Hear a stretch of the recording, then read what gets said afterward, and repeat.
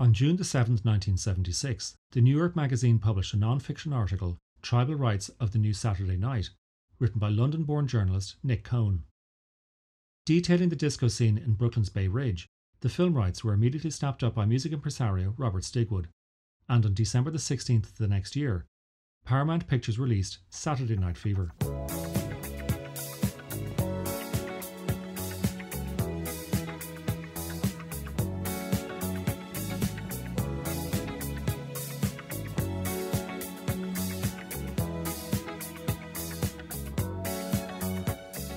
While the film was a cultural phenomenon almost from the day it opened, its reputation took a knock some 20 years later, when Cohn admitted to the same magazine that his article was less non-fiction and more complete fabrication. But surprising as Cohn's confession was, what was almost completely overlooked from the day the film was released was the startling differences between the supposedly real-life character Cohn initially wrote about and how that personality was tailored to fit the screen. Films always take liberties with their source materials. Pinocchio, Breakfast at Tiffany's, Apocalypse Now, Forrest Gump. But comparing Cohn's initial prose to John Badham's finished film is an instructive lesson in adaptation. The film we know has John Travolta as Tony Manero, a 19-year-old gifted dancer who lives with his parents, grandmother and sister in a 2-story house on 92nd Street in Bay Ridge, Brooklyn. Works a dead-end job in a hardware store a few blocks away on 73rd Street, and on weekends heads over to 8th Avenue to dance at the 2001 Space Odyssey nightclub. It's not just the high point of his week, Tony lives to dance.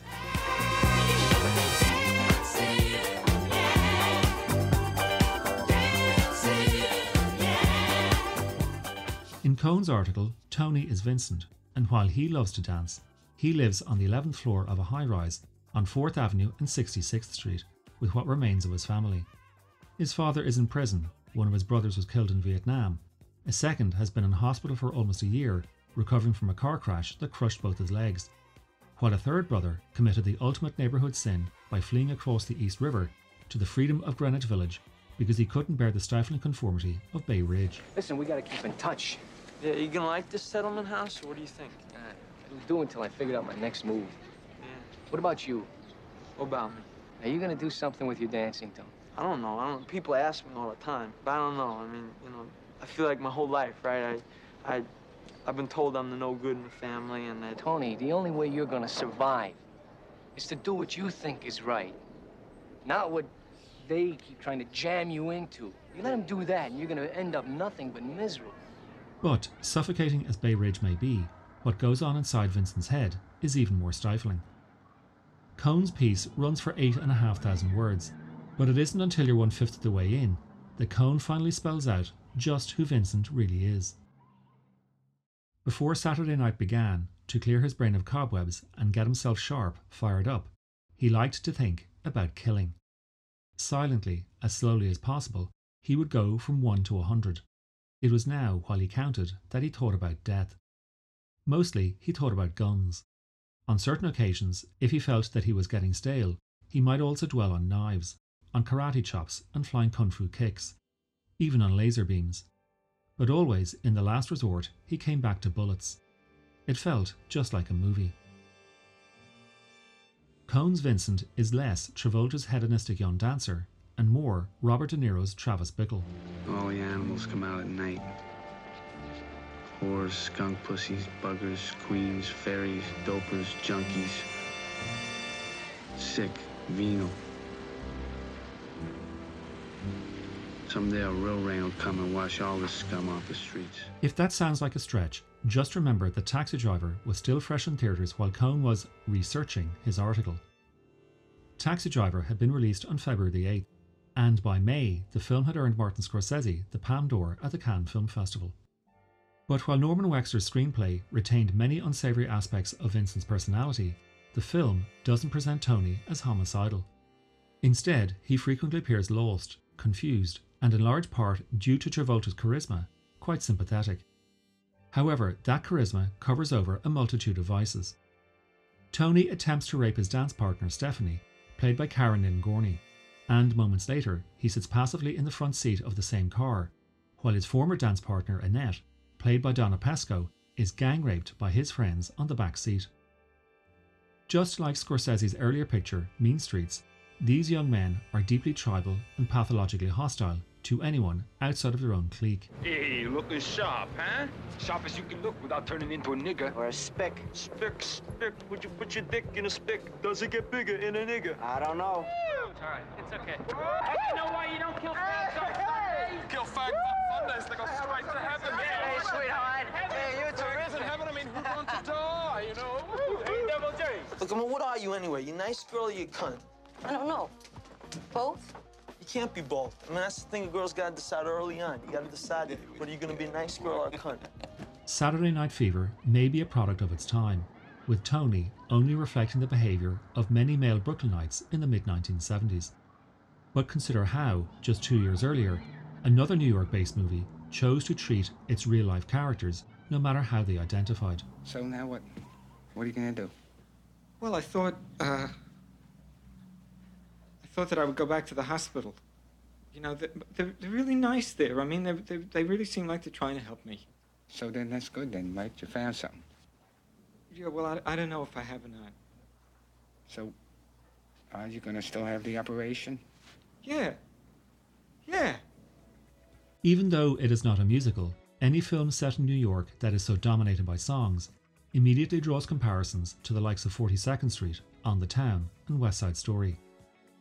But if you pay closer attention, you might find another, unexpected source that perhaps influenced the film's opening sequence. Tony struts along Brooklyn Boulevard as if keeping the beat to the Bee Gees' Night Fever. He stops by a shoe store and checks what's on offer against what he is wearing. He gets himself a slice of pizza and enters a clothes shop to place a down payment for a garment in the window. Resuming his route, he pesters a female pedestrian coming in the opposite direction, but she succeeds in fobbing him off.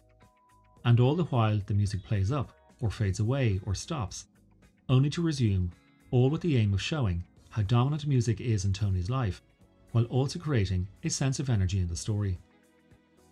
Now look at and listen to how John Schlesinger used Harry Nilsson's Everybody's Talkin' from the opening sequence in Midnight Cowboy. You know what you can do with them dishes. And if you ain't man enough to do it for yourself, I'd be happy to oblige.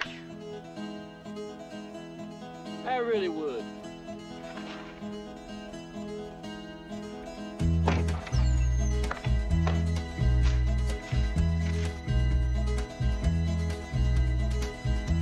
Everybody's talking at me.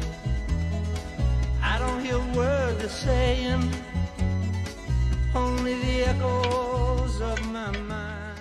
Jon Voight's Joe Buck does similar things. Gets dressed, goes to work, leaves work, walks the streets, propositions women, and all the while the song plays up, or fades away, or stops, only to resume, thus indicating what is on Joe's mind, while also creating a great momentum in the story. I'm going where the sun keeps shining through the pouring rain.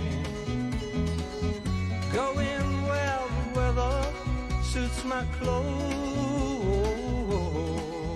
The interesting thing about the use of songs in both films is that they are written without any knowledge of, or intention, that they will be used in a film.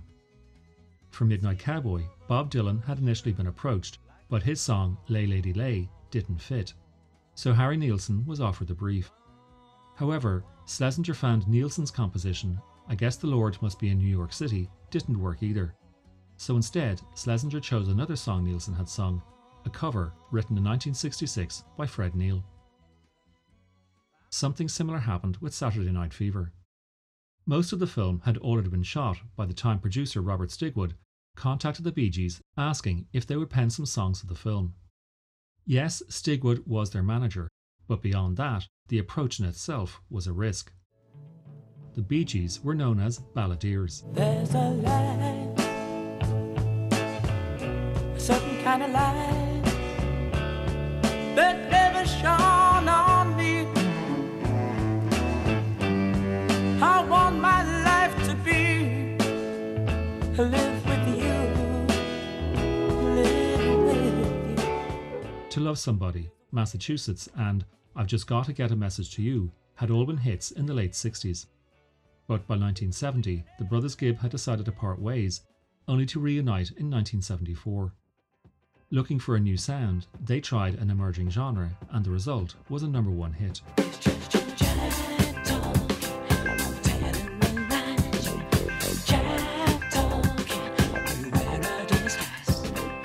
When Stigwood asked the Bee Gees to write new tracks for the film, they were off in the south of France recording a new album and said they didn't have time.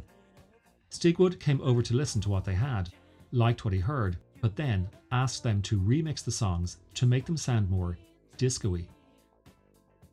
Which is ironic, because disco was not driven by recording artists. Rather, it was mixers and producers, such as Tom Moulton, Nicky Siano and Shep Pettibone, who had begun as DJs. Like many other forms of music, disco has several sources: R&B, soul and psychedelia, so there is little benefit in accusing anyone of cultural appropriation. From Madonna to Beyoncé, everybody does it. But what is interesting is to contrast the moment disco began to solidify in the early 1970s with the homophobic, bigoted and misogynistic behaviour on display in Saturday Night Fever. Disco really began as a cultural expression at house parties held in Lower Manhattan, specifically in a private apartment owned by DJ David Mancuso. Mancuso lived on 647 Broadway, and it was there that he would host evenings in his members-only club, The Loft, which provided a safe place for gay men to dance, free from harassment from the city's homophobic police. Remember, this was a time when it was illegal for two people of the same sex to dance together. But Mancuso, who was white, was playing records that had already proven popular in gay bars frequented by African American men. The first single that really made an impact on Mancuso's guests, and was a number that provided the cornerstone to the Saturday Night Fever soundtrack, was Soul Makusa by Cameroon saxophonist Manu Dibango.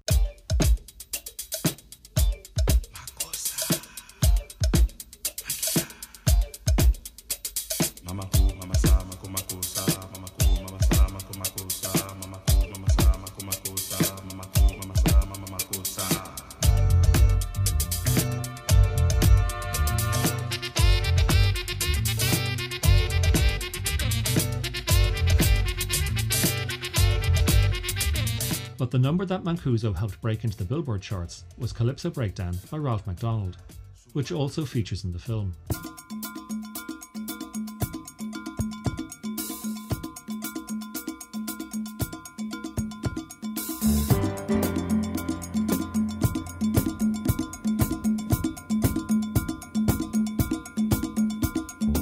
Now, some people suggest that disco was a political movement, that DJs, musicians and dancers alike were covertly campaigning for social change.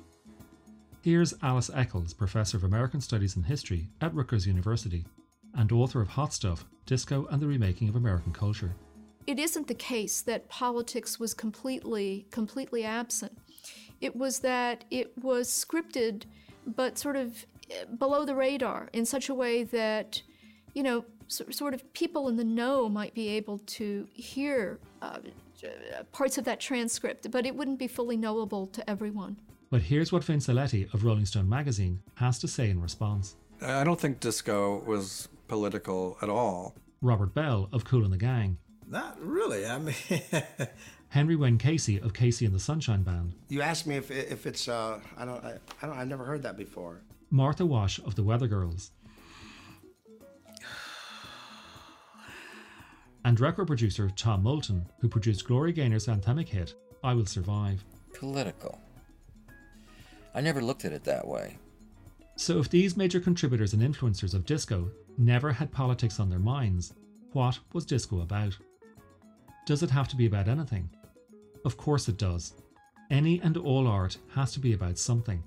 Otherwise it is about nothing, and if it is about nothing, it is never going to connect. No, like every other art, disco is a form of expression, and expression gives space to identity. So the real question is, what was disco expressing, and who was identifying? While its political intention is refutable, what I do think is irrefutable is disco's ethos, which is celebratory. And since the music did originate in gay bars in the years immediately after the Stonewall riots, that celebration was an open defiance of a society that shunned homosexuality in every form. So disco was defiant. and because homosexuality was still illegal, that defiance was subversive. Disco celebrated that subversion. Political music is almost always a music of protest, and oftentimes that protest is fueled by frustration and anger. Not so with disco. Disco was a celebration of the self. I feel like my whole life, right?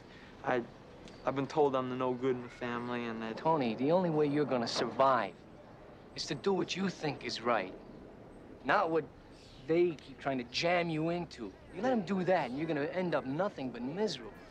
So where does that leave Saturday Night Fever? In a curious place.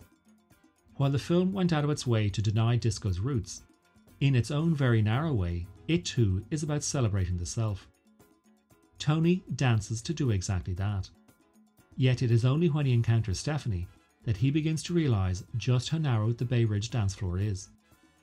His next step is to acknowledge the Puerto Rican couple were more deserving of first prize in the dance competition. Only then is Tony ready to ride the subway all the way to the village. And perhaps that journey is emblematic of a need to rid the self of bigotry, homophobia, and misogyny. I really mean to